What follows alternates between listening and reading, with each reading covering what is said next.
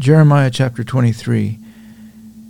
The context of this chapter, if you read it, it's a scathing chapter. Starts out by saying, "Woe be unto the pastors that destroy and scatter the sheep of my pasture." Wow, that's pretty scathing. And it goes on throughout there, talking about the way that the pastors, the prophets, are mishandling God's word. But the verse that I want to focus on is verse 29. And I just want to meditate on one singular piece of that. It says, "Is not my word like as a fire, saith the Lord, and like a hammer that breaketh the rock in pieces?"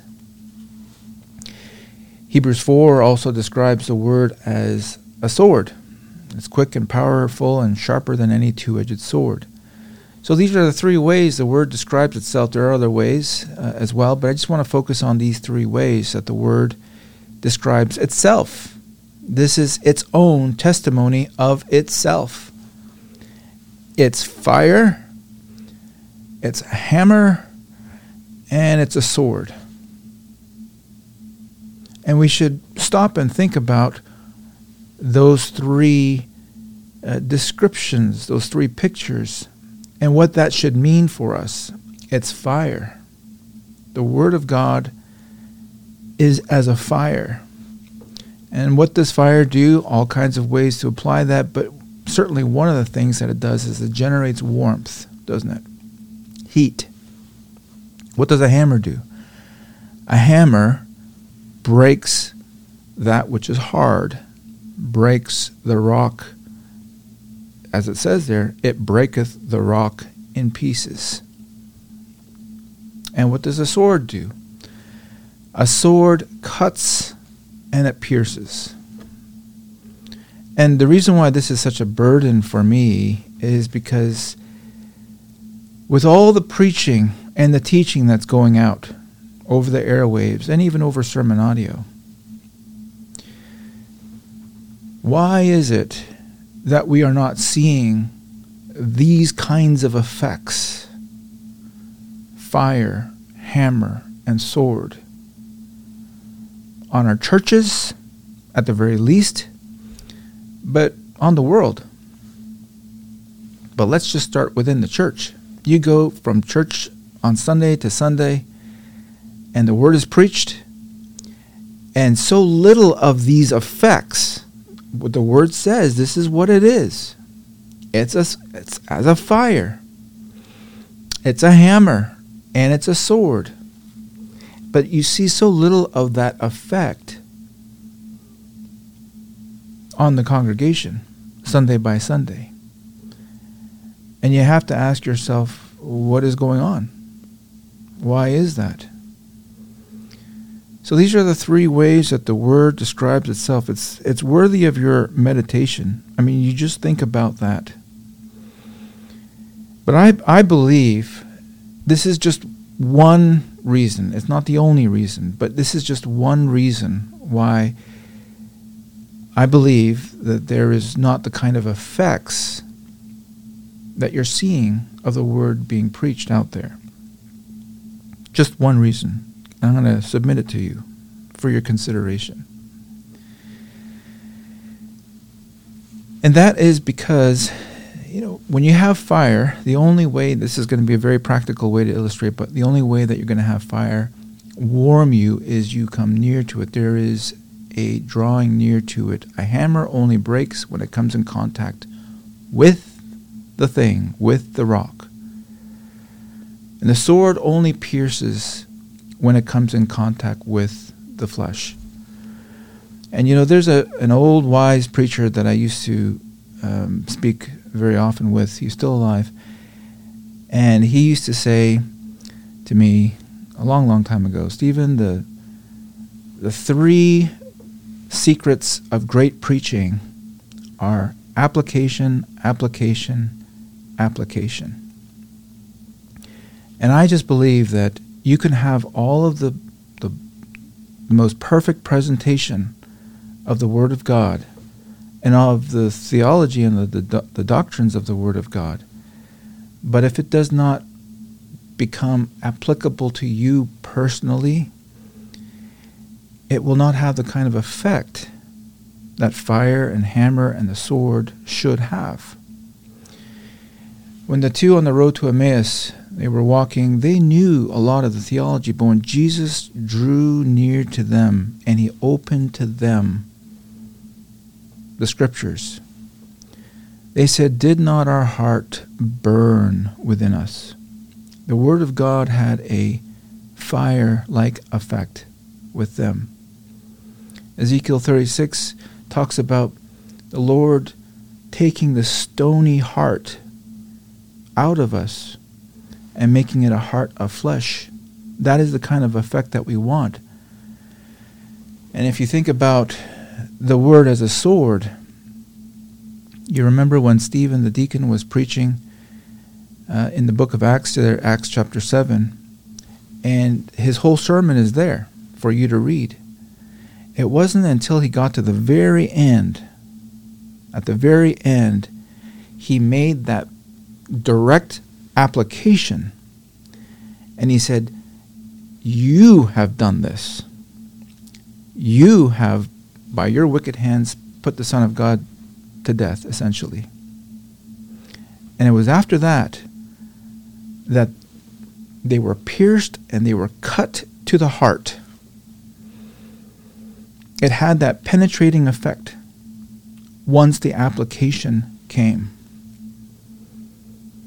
You know, when I was a young person, in my teens, there was a time, and I still do this from time to time, but there was a time I remember when I used to read the Bible and I put my own name there so that I felt the application much more directly.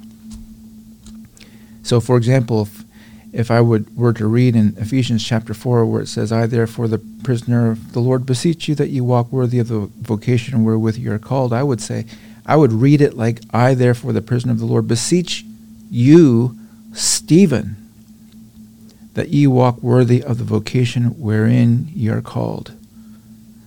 You insert your name there, and it becomes a lot more penetrating. I remember reading it that way. I mean, "Children, obey your parents in the Lord, for this is right." Stephen, obey your parents in the Lord, for this is right. He's writing to you. There needs to be personal, you need to feel the finger of the Word of God press on your own chest. Or there in Philippians chapter 3, it says, "Finally, my brethren, rejoice in the Lord." Finally, Stephen, rejoice in the Lord. Philippians 4, "Therefore, Stephen, my dearly beloved and longed for, my joy and crown, so stand fast in the Lord." That's just a simple example of what I used to do when I was younger. I would read the Word of God and read it with my own name in there. And I believe that what's happening in a lot of our churches is that people are not applying, either the preachers aren't applying or the people certainly are not applying to themselves the word that is preached. It's this truth that's out there, but it has no direct application to their own heart. You remember when David sinned with Bathsheba and Nathan the prophet came and he told that story, and David was all in agreement with the story. That story about that man who had the lamb and the rich man took that lamb, and you remember that. And David was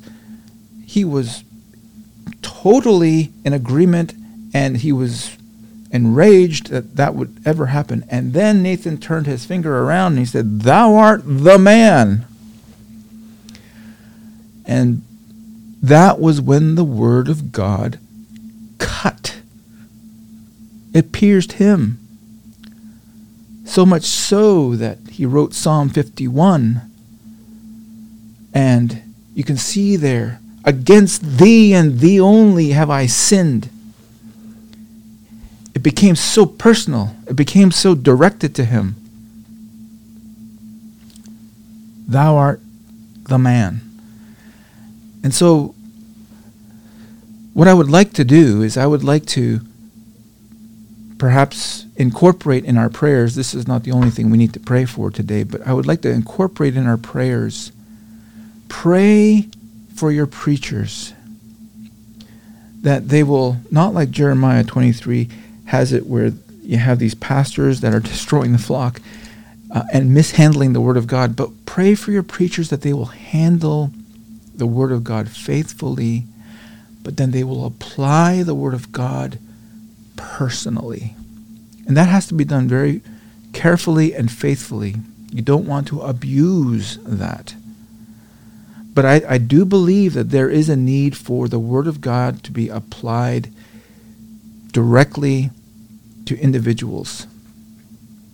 So in our praying, let's pray that the preachers will apply the word of God as it needs to be applied.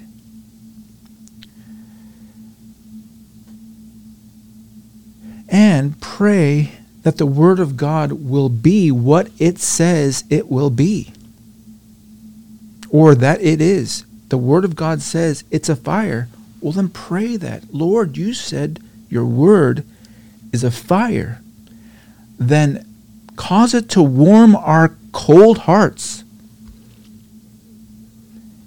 If you're like any normal breathing Christian, you have seasons of coldness. Call on the Lord to have his own word, which he said is a fire, to create warmth in our hearts, like it did for the two on the road to Emmaus. Let's pray for that. Lord, you said your word is a hammer. We're not seeing hammer-like activity. Do as you have said. It's a hammer. Cause it to break to pieces the stony hearts. And there are some stony hearts out there. We're praying for them.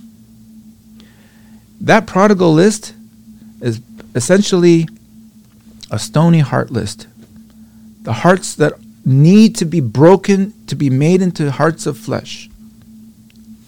We're praying that the Lord will do as he has said the word of God should be doing. Make it a hammer, Lord. And make it a sword. You said that the word of God is alive, it's powerful, and it's sharp like a sword. Well, cause it to cut and to pierce and to create conviction.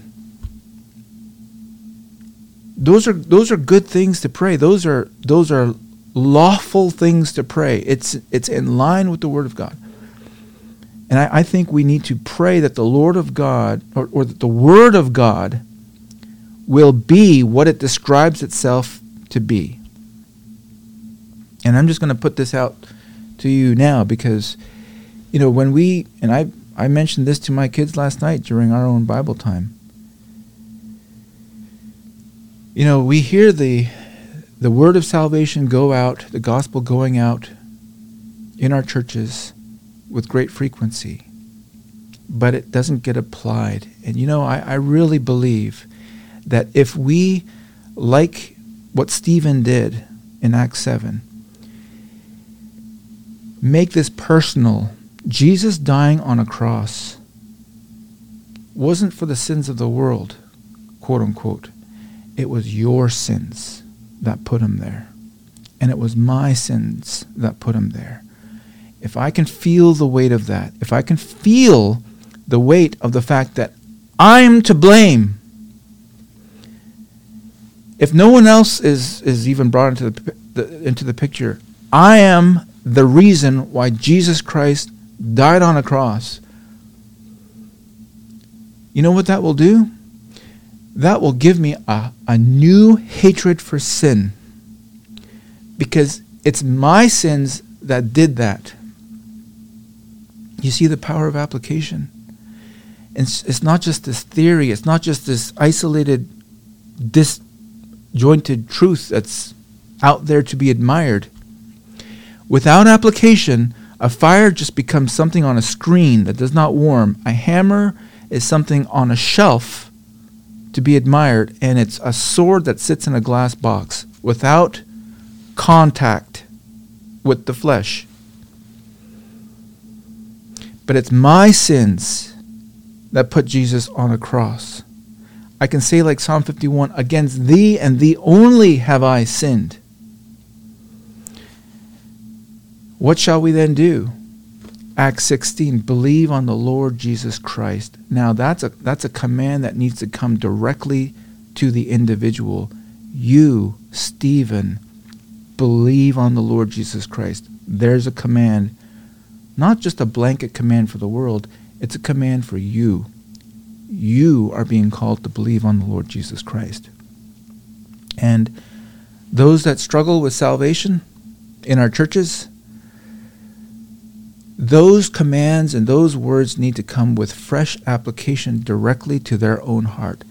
You, come unto me, all ye that labor and are weary and heavy laden.